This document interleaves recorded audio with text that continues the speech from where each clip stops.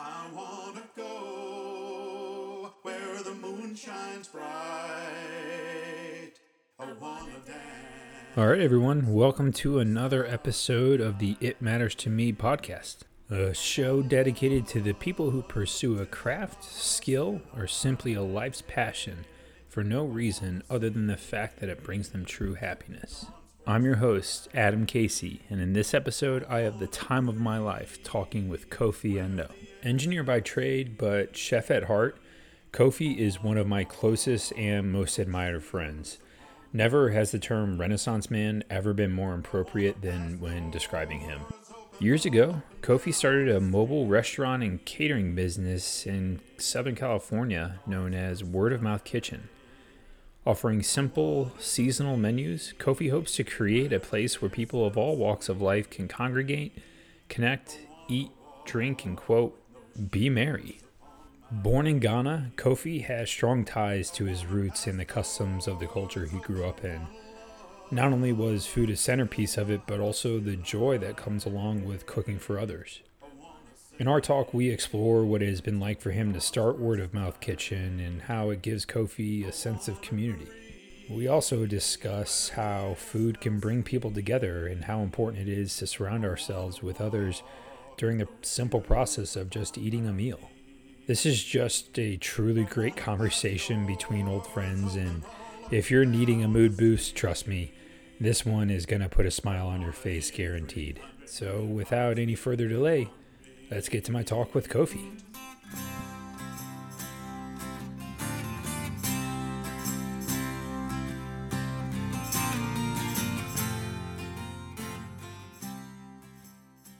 All right, everyone, I want to welcome you to another episode of the It Matters to Me podcast. And I know I say this at the beginning of every episode, but this is just one of the greatest privileges to be able to introduce my guest today, Kofi, who is what you will soon come to find one of the greatest human beings on earth. And he's a man of multi-talents, and I'm just so excited to have him on the show today. Thanks, Adam. I appreciate it. Such a kind words. I'm So, grateful and forever I cherish this moment. So thank you. yeah, man. Well, something I'm starting to get into with each episode now is before we get into why the theme that brings you to the show, we start talking about that, which is cooking. There's no spoiler there, but one of the things I want to ask you, just so listeners can get a feel for the Kofi that I know, is if you and I were growing up together and we were sitting here right now, how do you think I would describe young Kofi? What's actually funny is that young Kofi was. I grew up, of course. I grew up in Ghana, West Africa, and young Kofi was a very. He was always running around getting in trouble because that I always have like this curious mind. And so everything I see, I gotta go touch it, regardless whether that thing is gonna hurt me or not. So the young Kofi was actually he was very smart kid, but he was always poking at something that he's not supposed to be doing, out of curiosity, of course. And of course, I didn't know my parents, so I grew up with my mom's best friend, and I felt really bad for that woman now because she would get she would get all the issues that I'll create. People will come to me and say, "Your son did this, that, and that." And for someone who's raising somebody else's child, I thought it was quite a bit to take. So I was quite a fireball actually, but in a good way. I was always curiosity. I was always going here. I want to do this. I want to try this. That's something that's always been constant. Is that curiosity has always been something that even till today is probably that's what leads me to doing all these multiple things. But And one of those multiple things, so I'd like to uh, would say, I guess, that you pay the bills as an engineer, yes, um, but yet you pursue cooking on the yes, side. I'm not yes, going to call cooking a side hustle, but no, because you're not hustling by any means, but you're grinding. I don't know, whatever right. you're obviously putting in work. Um, But no, you come to both of those with the same level of intensity and devotion, which is really admirable. But do you think that curiosity, or are you curious as an engineer, and are you curious as a chef? Do you I, find yourself wondering, what if I do this kind of thing on a daily basis? I think the cooking thing really came about is because of my love of humanity and connecting with people. There's this thing that I always tell friends that if when I meet you, I'm your best friend until you give me a reason to put you in a acquaintance bucket. And that is true. That's the way I ran my life. I ran my life as a coffee shop, come in when you want, leave when you want, no judgments, nothing. Because life is all kinds of stuff. And so to me, almost all my friends that I have, I've connected with them one of three ways. One, either I give them a gift. Two, we work on a project together. And three, the most common is we break bread. So because my love for humans, people, and also my love of cooking and gathering people around, that's where the cooking came in. And there's nothing the way to really connect with people. You can't connect with anybody. The best way is through food because it's like it's such an intimate moment that you sit down and you get to see the person and you talk and you eat. And so that's where the cooking really came about is that my love for people and how I want to gather them together and connect with them is what made me dive into that idea. And I love food. I always say the way the way to my heart is through my stomach. So that's where the cooking really came in. Um, it had really the curiosity, of course, was always there. But I also grew up cooking, sitting right next to my surrogate mother when she was cooking. So the idea of you know connecting with people through food was always a thing for me. And one thing I want to say, that one of my favorite memories of you is when I was, living in San Diego, where you are right now, and I was transferring from the Navy to the Marine Corps, and I was about to embark on a cross cross country road trip.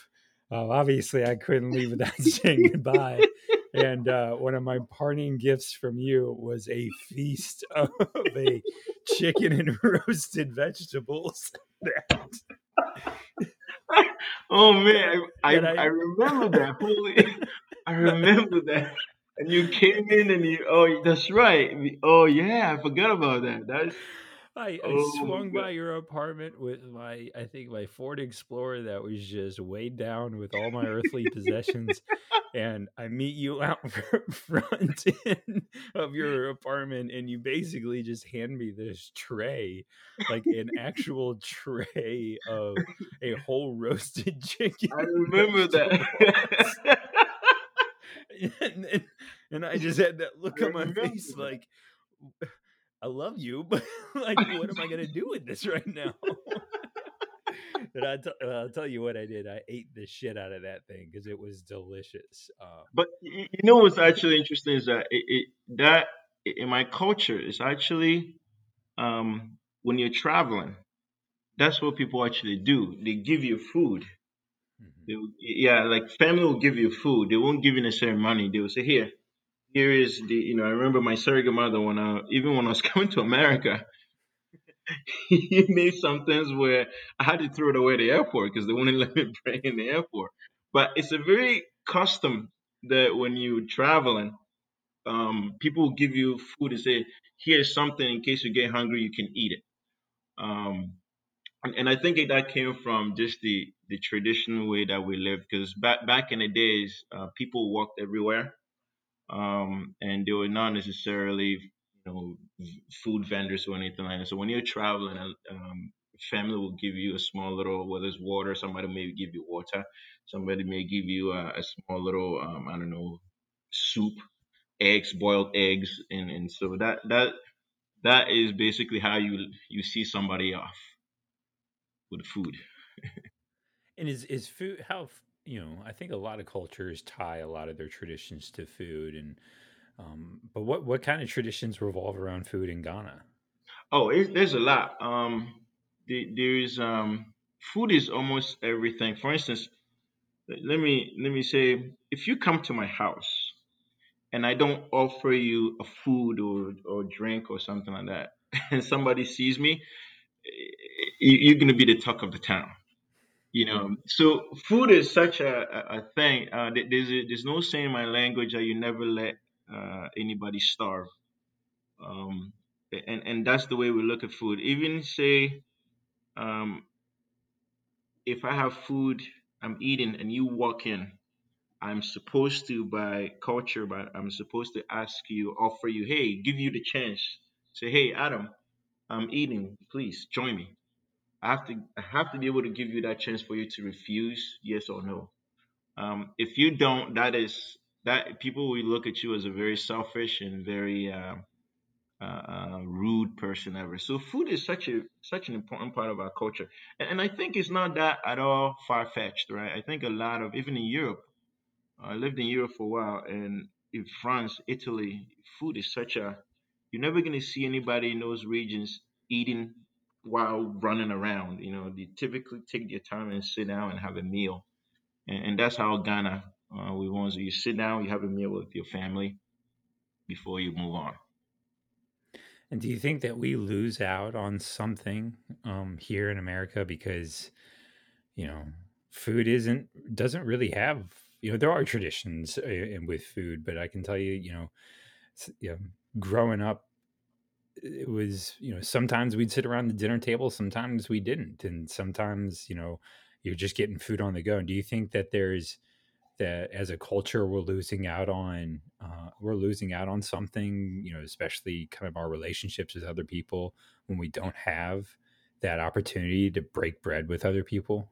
The thing with it, see, the American culture is really interesting in the sense that it's one of its kind, right? Um, because of the nature of it, they look at food as just pure fuel. I got to get the fuel and move on because of the way the culture is a very time based. We don't have time for anything. Time is money. Me taking a few minutes to eat, that's a problem. Food is just a fuel. We look at it as fuel. Whereas in a lot of cultures, it's not just a fuel. It is a time to meditate. At a time, it's a time to reflect the days, the hours before, and the hours ahead. And so, are we losing? I do believe we do. I think we do lose connection with people. And also, too, we lose something ourselves in the sense that having a meal is a time for you to kind of let your brain rest, listen to your thinking, listen to yourself think, work out through some of these issues. And if we're not allowing ourselves to do that, I think we are in a way running our brain 24/7 without that moment of rest to say, okay, let me hear myself think. And I think we're losing on that. I do believe that um, there's a lot of mental illnesses, mental issues in this culture right now, and I'm not gonna. I think that there's some levels, different levels of it, but I think some of the lower levels of it are probably introduced by ourselves. It's kind of stopping out because we constantly running, we're constantly running our minds, and rather than resting it and taking some time to meditate, let it sit down and rest a little bit. And I think maybe some of the small, lower level mental illnesses that we have in this country maybe is because of that, because we constantly just, not taking our time to rest and eat and nourish ourselves properly before we run out Yeah. a little bit more. So yeah, I think we're losing some aspect of it. Well, so let's let's take a step back and look at some of your journey. So you're from Ghana and you come Hmm. over. At what age do you come over from Ghana? Came here, I think I was 17 years old. 17. And Yeah, then like I said, you're an engineer by trade. You keep the lights on as an engineer. So what kind I of do. what kind of engineering do you do? I actually majored in mechanical. engineering, and then I went and got a master's in aerospace. So now I work as an aerospace engineer.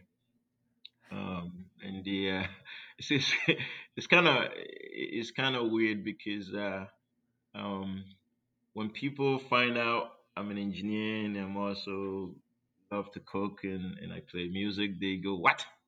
You know. But I think that's the beauty because the truth of the matter is this. Um, even if the average person you have, say, let's just say 60 years to live, to me, the idea of spending even half of that doing the same exact thing all your life to me is absurd. Um, and if you look at um, the old ways, people like Isaac Newton, Benjamin Franklin, all these people, they were actually truly, that's what they call Renaissance men. They truly really engaged in multiple things. Especially Benjamin Franklin. Benjamin Franklin, other than being a farmer and then politicians and all that, I mean, we all know what he did with electricity. He had all these things going. Um, and so that's the way my curiosity always kind of pushed me to stretch other parts of my brain rather than just settling with the left brain activity all the time. Yeah, something I believe in heavily is that there's so much overlap in Yes. all parts of our lives, Yep. and I think, there's this idea of what's called like active recovery. There, when in physical training, like there are no rest days. You just have days where you're training differently. And there's like Yep. this sense that, okay, if you're going hard for, as a runner for me, let's say I'm, this clearly isn't me because I'm not going hard when I run, but let's say if I were, and my training plan had me going, had really tough training days, 4 or 5 days in a row.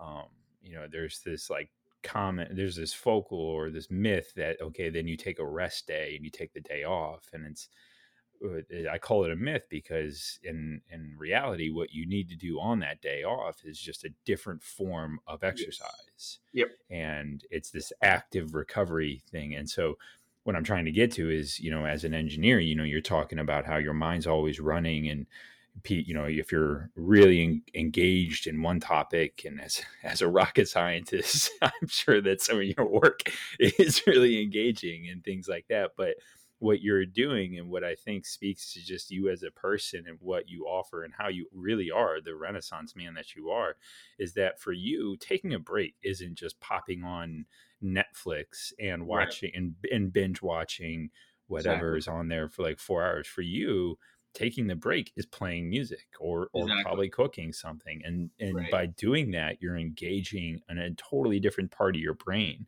Yep. And I don't know about you, but I very much have had, uh, for me as a software developer, I've had moments where I've been working, hammering away at a very technical problem, and when I take a step back and I go for a run or something, I'll literally come up with that answer Yep. on Yep. my run. Yep. Do you have moments of clarity like that when Oh yeah. you're cooking or when you're Oh yeah. playing music? Yeah. It happens all the time. I'll tell you a story about um, my last job. There was we were having some issues. We are trying to come up with a solution, and I came up with a solution, and it was baffling because nobody really understood how I came up with it. And I explained to them, and I think one thing I discovered is that I think what you're talking about, the fact that I'm able to stretch myself to be an artist, play music, and cook, and at the same time do the engineer. I think those complements each other. And I think when I take a break from the engineering, I do believe that I was able to come up with a solution because I had a different point of view of looking at the problem. Whereas if you're constantly just looking at the problem from one point of view, it's kind of hard to see what other aspects of it. So I think the fact that I do the music and all these things gives me, it really complements my my engineering thinking. And likewise too, sometimes when I'm around artists and I see certain things, I'm able to see certain point of view, and I think it's because I again, I'm like the outsider looking in, and I can see things that necessarily people don't. And so to me, all those the cooking, the music, and all that is you're absolutely right. It's a form of a break to give myself okay. Um, Let me go and exercise this other side of the brain and see what I come up with. And the results has been amazing. The results has been both sides seems to be compliment myself. The other day, a friend asked me, "So, what are you?" And I said, "Why do I have to be anything?" You know, I don't even like that. I'm not engine. Don't come. I'm just Kofi. I don't let my career define my identity or what I do define my identity. It's not how I live. All those things are me. If I lose them all, I'll still be Kofi because that's just the reality of it. So I think, yeah, you put it nicely in that is the active recovery in that. Let me take a break from this and let me go do something. Yeah. So I think is wonderful. I always tell um when typically when I have like mentor kids that I have to mentor, I always tell them that don't don't put all your eggs in one basket and try to explore and learn different things. Don't just be an engineer. Try to go the opposite way. Try to push your brain to that end and see what happens. I think there's Yeah. something to gain from that. Yeah. There's, I know in the military, there is a great emphasis on just putting people in situations that, they typically weren't. It's like this cross organizational relationship where you were having somebody from the Marine Corps going and spending a year in like the army and all Right. these things. And it was just exposing people to all different types of, that was just like an information and knowledge sharing point. But I think it's also part of that, just go and explore, just go, you can't be bottlenecked or, No, wearing horse blinders on for one thing your entire life. I think, it's I the think Socratic. I think that's very important to our youth development in terms of oftentimes I feel like in this culture we penalize people who are jack of all trades, because we're good at labeling you this, and this is what you're good at, and that's what you got to do. Um, but I do think that in the future, you want to be jack of all trades because there's a beauty in that thing. You know what I mean? And that um, you can do whatever. You know what I mean? If one thing don't go well, you can quickly retrain yourself and go do another something else. So I think that's really really important in our future, in my opinion. Anyway.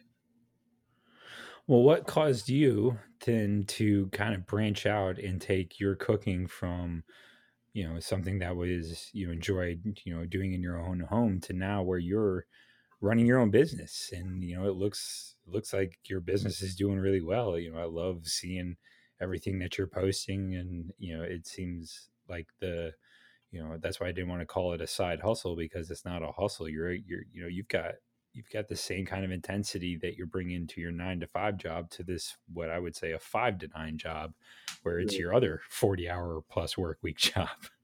Yeah. One reason I actually went that route is to help people. My whole goal was to try to create my own business in which I can push it that to a point where if I'm making profit, I can just dedicate that whole profit to a scholarship, primarily to. There's a lot of kids in Africa. I'm a prime example. I'm a product of the kindness of strangers. I mean that's my whole life is because of kindness of strangers, and so um I've always felt the need or the obligation that I need to also help people, give them a place to stand.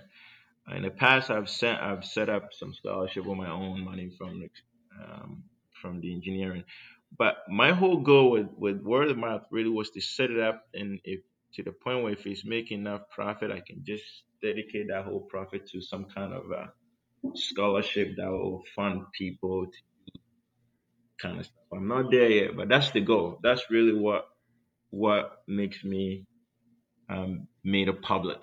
It was not that I needed it to make a living, but I wanted to at least set it so if I'm generating income and it's enough for me to dedicate that to sustain itself, but at the same time helping people, perfect.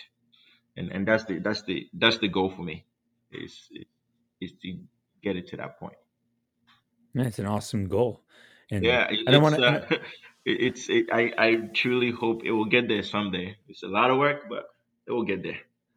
It will get when it's one of those things where I don't know where I saw this image, and it's probably one of those like stupid ass like posters, motivational posters where it's got a, it's like a cat hanging from a tree limb, and it's like hang in there is the caption or some shit like that.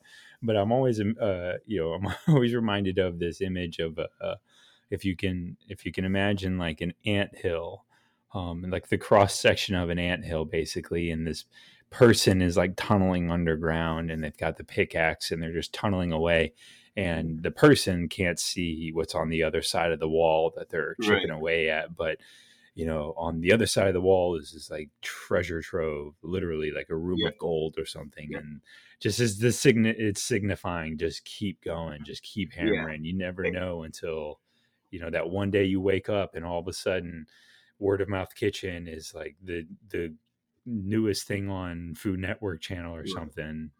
Yeah, it's the journey too. Is the journey that to me makes it exciting. The fact that I wake up and I get to cook and I get to see people come and enjoy. One of my favorite things is watching people make preparing a meal, put in front of people. People are talking, and then the meal sits down, and all you hear is quiet, except for the noise that the knife makes with the plate. That's one of my favorite moments in life. One of my favorite sounds is people are talking, the food gets done, and everybody is quiet and they're enjoying the food, and all you hear is that clicking noise between utensils and plates. It's a phenomenon. I love every time I see that. It just like there's something very calm and peaceful about it. And I love that. I love hearing that sound, and that's the way I feel with word of mouth. I love it when people come, you give them the food, and they enjoy, and they come back and say, "This is the best meal I've ever tasted." You see their face almost like lights up, and they walk away with a sense of, "I just had a great meal," and that to me is I will jump off Mount Everest for that feeling. You know what I mean? It's a beautiful feeling, and that's what I enjoy. That's what I enjoy going to the market, going to the farmers market and cooking and making people come and taste it. Now, do you take it as a personal challenge to, because I know in some cultures it can be insulting if you leave food on the plate, but versus other cultures where it's a sign of respect that, hey, you fed me enough that I'm leaving room on the plate. Now, what's your preference? Do you prefer to have guests with just full bellies and no food left on the plate, or? It's interesting you say that. When I first came to this country, I used to think that way in the sense that because in my culture, when you go to somebody's house and they offer you food and you don't eat it, it's like a big insult. But I think as I spend more time here, I've learned to adapt. So to answer that question, I don't take any offense to it because look, to each his own. We're never I've learned not to take things too personal, even though, yeah, it is my food. If you don't eat, that's okay. I don't know what the reason. I know I prepare it great, and I'm not gonna, take offense to that. So I don't typically look into that too much. I will ask, I will try to understand, and I've done it a lot of time. What's wrong? I'll ask, as a form of trying to see what if something is wrong, I can make it better. you know. But a lot of time it's not at all as a, I don't take it as a offense or anything like that. I will ask only because I want to get the feedback so I can make it better the next time. And it's been great people who's told, tell us. I had this French guy who came and said I enjoyed it, but I put a caper in one of the salads. And capers are really funny thing because capers are very salty. So if you put it with in your food and you also have some salt in it, it can be overpowering quickly. I kind of knew that going up, but I never really thought about this guy. Tasted it, French guy, and he came and said, "I loved your food, but next time less capers." And I knew exactly what he was. And it's actually funny because he ate everything and in the capers, he left them, and that's okay. And I thank him. I'm grateful for letting me know that. And he was absolutely right. So I don't I don't take it. I don't not anymore because I think I've been here long enough to know that everybody has life is complicated enough, and everybody different things are going on with different people, and not everything is what it is. And that is how I've learned to kind of you know move around that. And so word of mouth kitchen itself is it's unique, a unique I guess restaurant or a unique experience in that it isn't a restaurant. There's no storefront restaurant. Why No. don't you why don't you tell people about how does word of mouth kitchen operate, and I mean how did you even come up with the name word of mouth kitchen? So the name actually came about is I always wanted to. One of the things that I've never gotten used to in my new culture is the the advertising, the everything. There seems to be this technicality about it. I wanted to go back to the old way, and that I say, look, you don't need MBA to run a business. It's simple. If you're good at what you do and your food is good, the word will carry on. And so that's how the name actually came about. And I wanted the food to speak for itself without me having to do all kinds of gimmicks and all kinds of trying to convincing people. I wanted to focus in the food and have the food be great and have people tell other people about the food. And so that's how the word of mouth kitchen came about. And the way we operate is we go from farmers market to farmers market. And the reason I did that is because initially I wanted storefront, but I realized that my experience in restaurants is sort of minimum. And of course, the restaurant business can be very, very brutal. So I wanted to collect some data to see if there's even a market for this. And the cheapest, simplest way was to do the farmers market.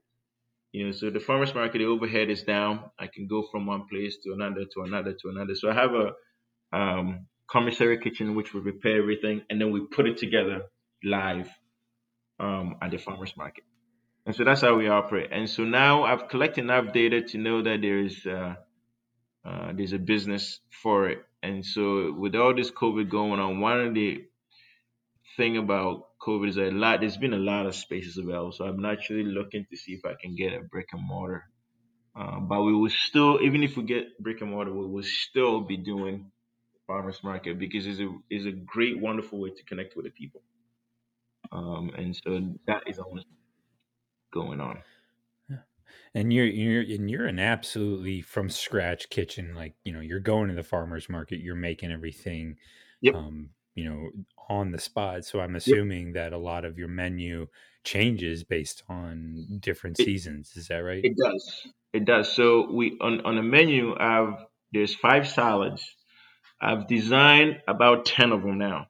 I have about 10 in my repertoire, but I don't always present all of them. I present 5 at a time, and then I rotate. Actually, there's 3 of them that are constant because people love them, so I keep that always. And then 2 of them I rotate them around to try, depend on the season and what ingredients are there. I switch them around, I change them around. Like few days ago, I just developed one called the drum beats, and I love I love playing around with words. We have things like shrimply delicious. Salmon says. I just developed one called the drum beats, and I don't need to tell what's on it. It's basically beets, roasted beets, and it's pretty good. So in the new year, what we're gonna do is we're gonna take one of the salads out and try that one and see how it sells. But yeah, we constantly. I like that idea. I like that organic way where you wake up and depending on what ingredients are available, your menu changes. That's how we keep um, the overhead down. The set And menu done. is there a specific, I guess, I don't want to call it a style of cooking a salad, but is there anything out there that you want to cook that is a challenge to you that you haven't cooked yet? Are there like some recipes where you're just too intimidated by you're and I'm only asking this because I am a self-professed grown ass man who has set off the smoke alarm trying to boil water um, for spaghetti. So It's really that's interesting because I don't get intimidated often. It's really weird.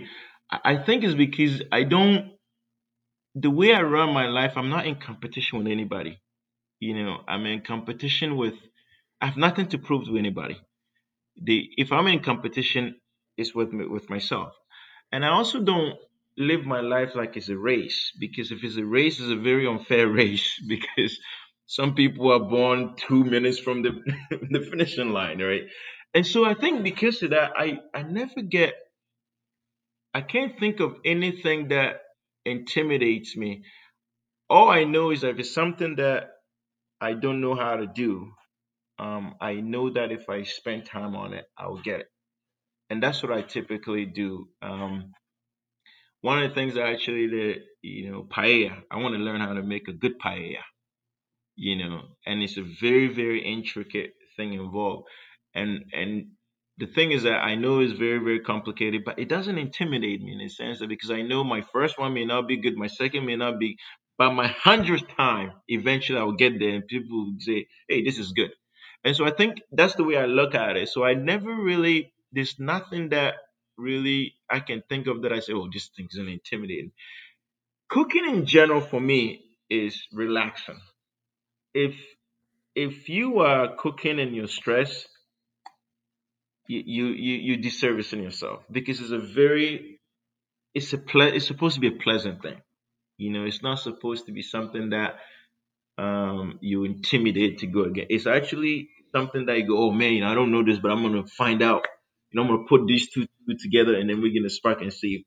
There's actually a show that I'm trying to spin off with word of mouth called "What's in Your Fridge," and the whole idea, whole idea. I'm still researching it, but I'm trying it with friends. The whole idea is we come to your house, we open what's in the fridge, and whatever is in there, we try to come up with a meal. So if we come to your fridge and there's some cricket running around, you're gonna have a fried cricket and ketchup. That's what you're gonna have. But the idea is, and so get back to your question. Nothing really intimidates because I find it interesting. Them go, okay, if I put these two together, what kind of taste am I going to create? I look forward to that, and I think with that outlook, nothing really intimidating because everything's almost like discovery, if you will. Um, if anything really that I'll say, okay, something I am horrible at baking. Like I mean, I can make bread and make all those things, but when it comes to like desserts and stuff like that, I'm horrible at it, but it doesn't intimidate me necessarily. and if you were, I'm doing some hand wavy magic here, and let's say we had the opportunity for you to cook and to have a dinner party with anyone from history, living or dead. Any person from throughout history. They don't even have to be famous. Yeah. Um, if you could cook for who's the first person that comes to mind that you wish you could cook for? Oh wow, that's a good question.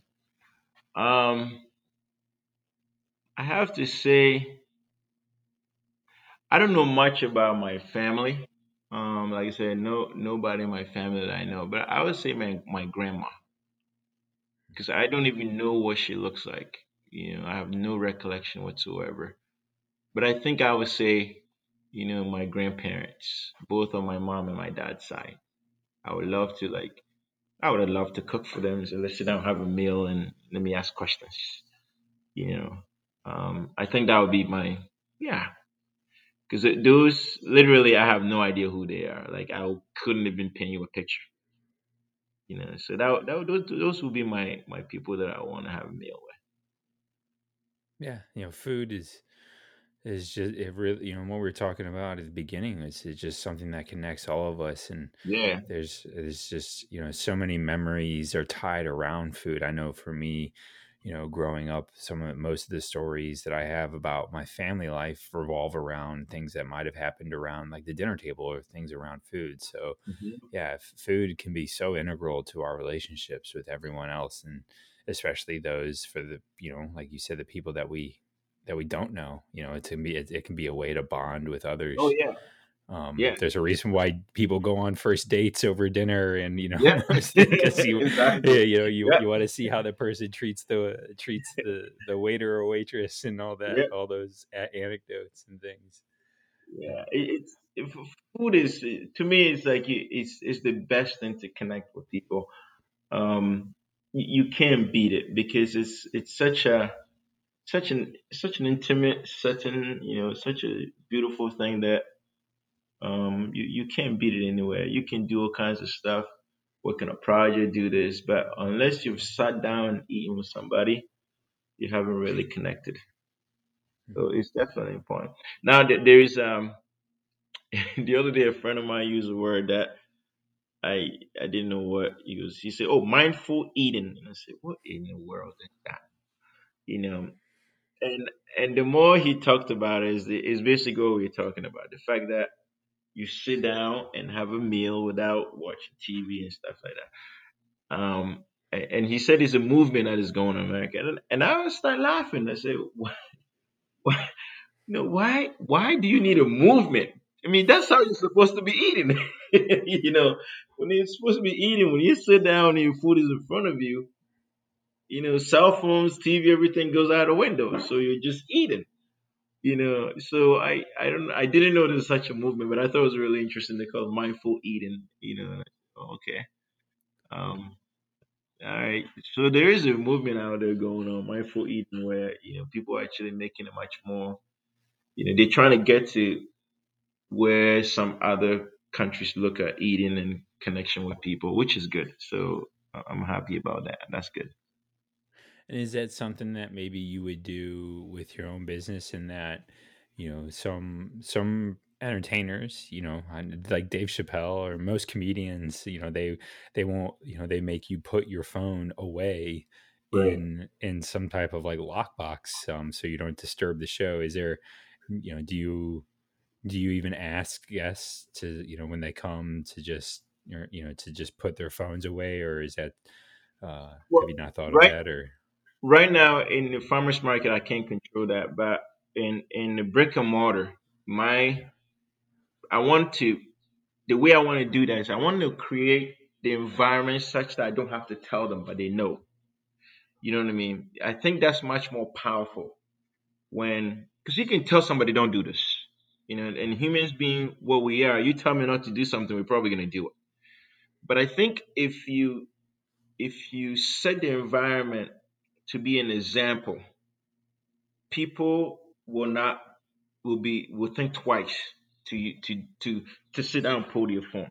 And I think that's one of the challenges that this is why I have to be very very careful in the brick and mortar because I want to set it up such that um, you feel like you're not going to a restaurant, but you're coming to somebody's house to eat.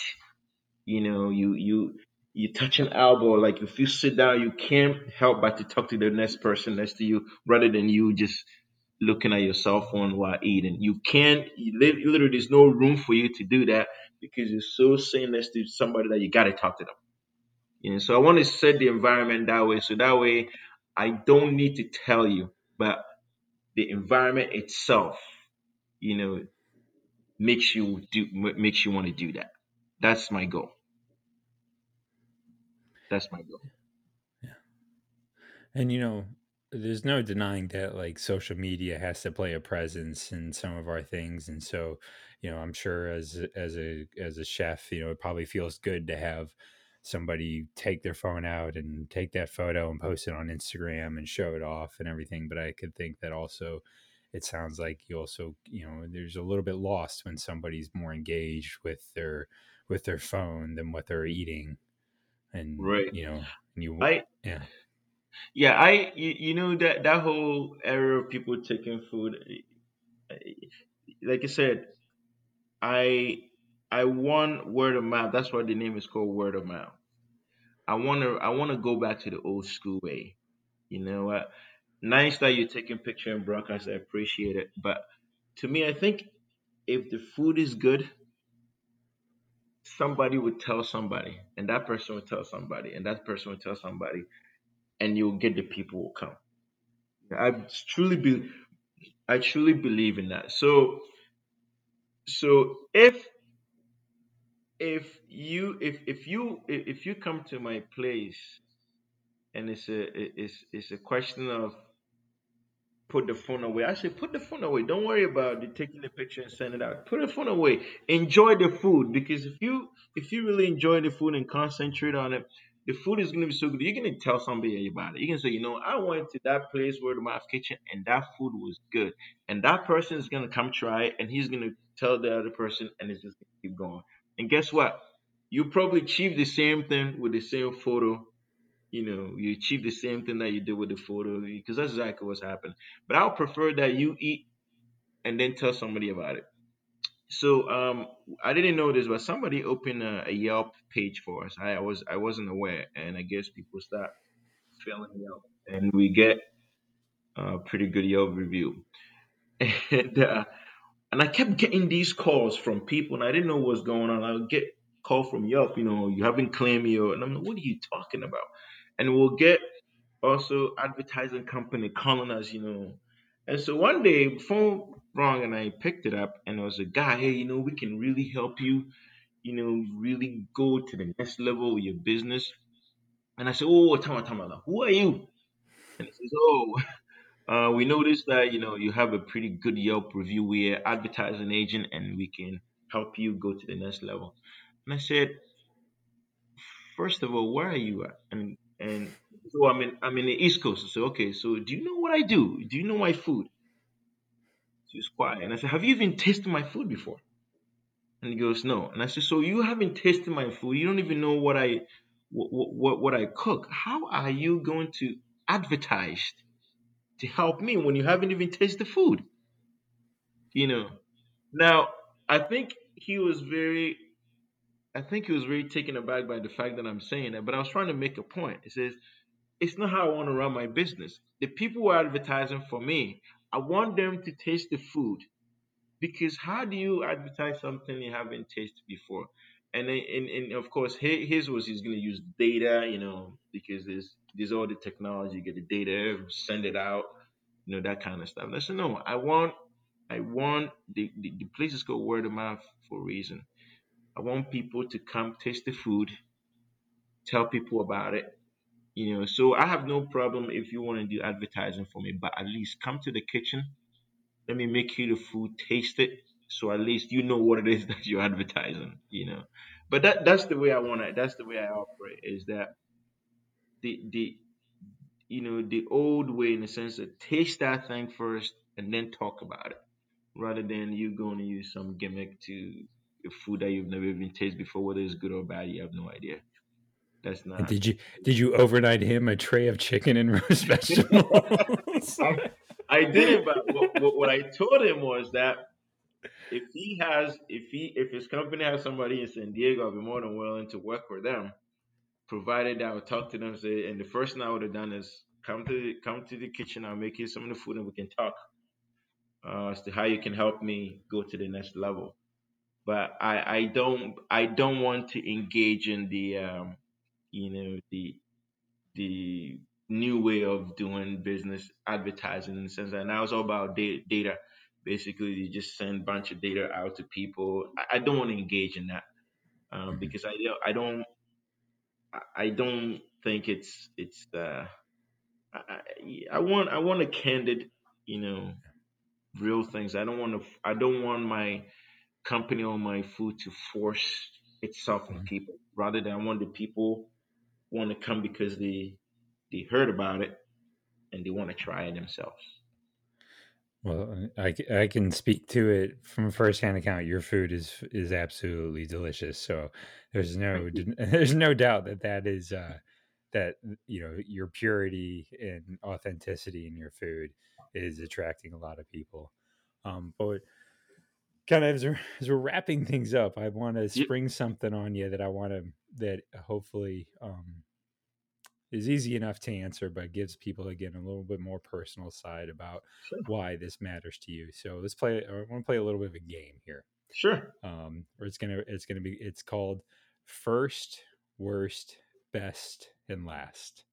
And First, worst, best, and last. Okay. out of those four, I want you to choose a story that you wouldn't mind sharing about cooking. Your first experience cooking, your worst experience cooking, your best experience cooking, or the last experience cooking, and just maybe give listeners a little bit of an insight into what either of those four, one of those stories might be for you. Okay, so it could be either the worst, best. Oh wow. First, worst, best, or last, whichever one you wouldn't mind sharing. Okay. And Um. it can be as simple as the last meal that I cooked for myself was a salad with whatever. But I want to try and I want to I Actually, want to I want people to taste your food through the airwaves. okay. So I actually got the. I get the worst. Where I'll go for the worst one because here's why. Yes. What one of the things that I do to train, if you will, train myself. I often don't like the word chef, because chef means that there's some kind of training, and I like to be called a guy who can cook, who loves cooking, what I mean. And so the way I often train myself is sometimes I'll come and I'll open my fridge and I'll see what's in there and I'll just start throwing things together.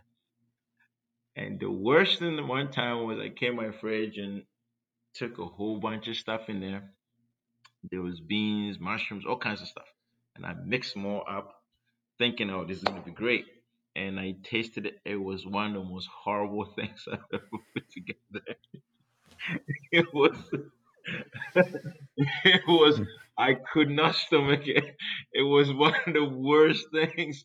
I don't know what, but there was all kinds of stuff in the fridge, and I didn't know. I just started threw everything together. So I had this giant pot of God knows what, um, everything. There was just there was no method whatsoever. And I remember I tasted it. I couldn't finish the whole thing. I end up going out and grab a pizza because it's just like it was just too horrible. And I do that. And the thing that what's interesting is that I've done it many times, and a lot of time I'm actually hit it right. I hit it right in the head. That's how I actually came up with a lot of some of the salads. Like I'll come home and I was go, let me see what this does, and oh wait, this is actually pretty good, and then I'll make a note. But this one day, it was bad. It was one of the worst thing. And I've never actually made that. I don't even remember the ingredients, but it had asparagus, it had Brussels sprouts, and it was just, ugh, it tasted bitter. And I said, that's it, no more. But that would be probably my worst. And that was cooking for myself, actually. Well, trust me, you're I your worst cooking is probably the best I could ever imagine putting out there. I appreciate that. I'm Yeah. grateful for that comment. That's Uh, nice. I mean, cooking is. Oftentimes when I meet people who say they stress cooking, um, it makes me sad. It's almost like when I meet people and they say, "Oh, I don't have rhythm," and I say, "No, everybody has rhythm. You just have to find it." I do believe that everybody has rhythm. You just need to find it. The same way I think everybody can cook. You just need to, calm down and find that, patience and just find that thing. Um, and then because at the end of the day, I mean, we're humans. You have to be able to cook for yourself. So I do believe that everybody has the ability to cook. It's a matter of calming yourself, calming your mind, and making it, taking yourself through it patiently and let things evolve. And I think that's what happens when people panic. If you panic, forget it. I mean, in life, you panic, it's over. you know, it's over. Nothing good comes out of panicking.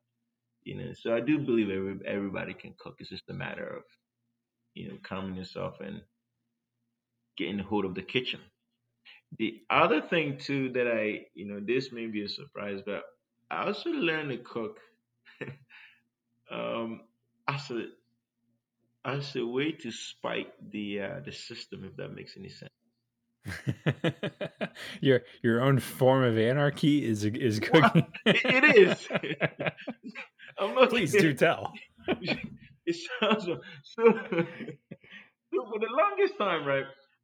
One of the things, me, and one of the things I love is that if I see the masses going this way, I go that way just because I want to see what else is there. And one in life, one of the things I find really interesting is I don't believe in that whole gender role nonsense. I don't. That, oh yeah, women have to cook. Oh, the men. I think it's one of the worst things ever. And sometimes I do believe that I took on cooking just to just to derail that whole belief and say a man can also be in the kitchen and be just as good. It's not a woman thing. It's a human thing. And I think a lot of time is more that reason because I wanted to say, look, I'm a man, I can cook. You know, and it's not necessarily a woman thing or a man thing. Just like a woman can be great at what what people think is a man's job. And then, so I think that's what I mean by I think it's my form of to fight the system. I think it's my way of doing it, but uh, who knows? Well, you're making a hell of a stand, I must say, because again, your cooking ranks up there with some of the best I've ever had, and Thank you, and, and appreciate not that. and not just the taste of the food. I've been lucky to enjoy dinner parties with you, and just the whole experience that you're talking about. There's so much more to food, and it really is something that once this pandemic is done and I come pick you up in my van Please. and and we do some cross country touring in my van. Oh, I can't wait I can't wait to see what you come up with my dude, single burner propane hey, stove. we can make a whole new podcasting and documentary over that. Yeah. The things that we're gonna cook, we can make a whole new documentary over that. I'm looking forward to it. Well, Kofi, thank you so much. No worries, Um, anytime. Thank you. yeah, man. All right, we'll talk to you later. All right, appreciate it. All right, y'all. That's it for this episode of the It Matters to Me podcast with my friend and guest, Kofi Endo. Be sure to check out the show notes for links to Word of Mouth Kitchen's website and Instagram channel. And if you live in the Southern California area, you're absolutely going to want to try some of his food. And as the name implies, help spread the word by telling anyone else who has a flair for cooking to check him out. Also, if you have a minute and you enjoyed the show, please consider leaving a review. I want to make this show something you look forward to, so if there's something I could be doing better, or if you have an idea for a guest, go ahead and write to me at adam@itmatterstomepodcast.com. The whole point of this show is to share stories of everyday people doing everyday things sometimes, and I feel like everybody has a story to tell, and I would love to tell that story. But above all, I just want to say thanks for listening, and until the next one, this is Adam Casey, signing off.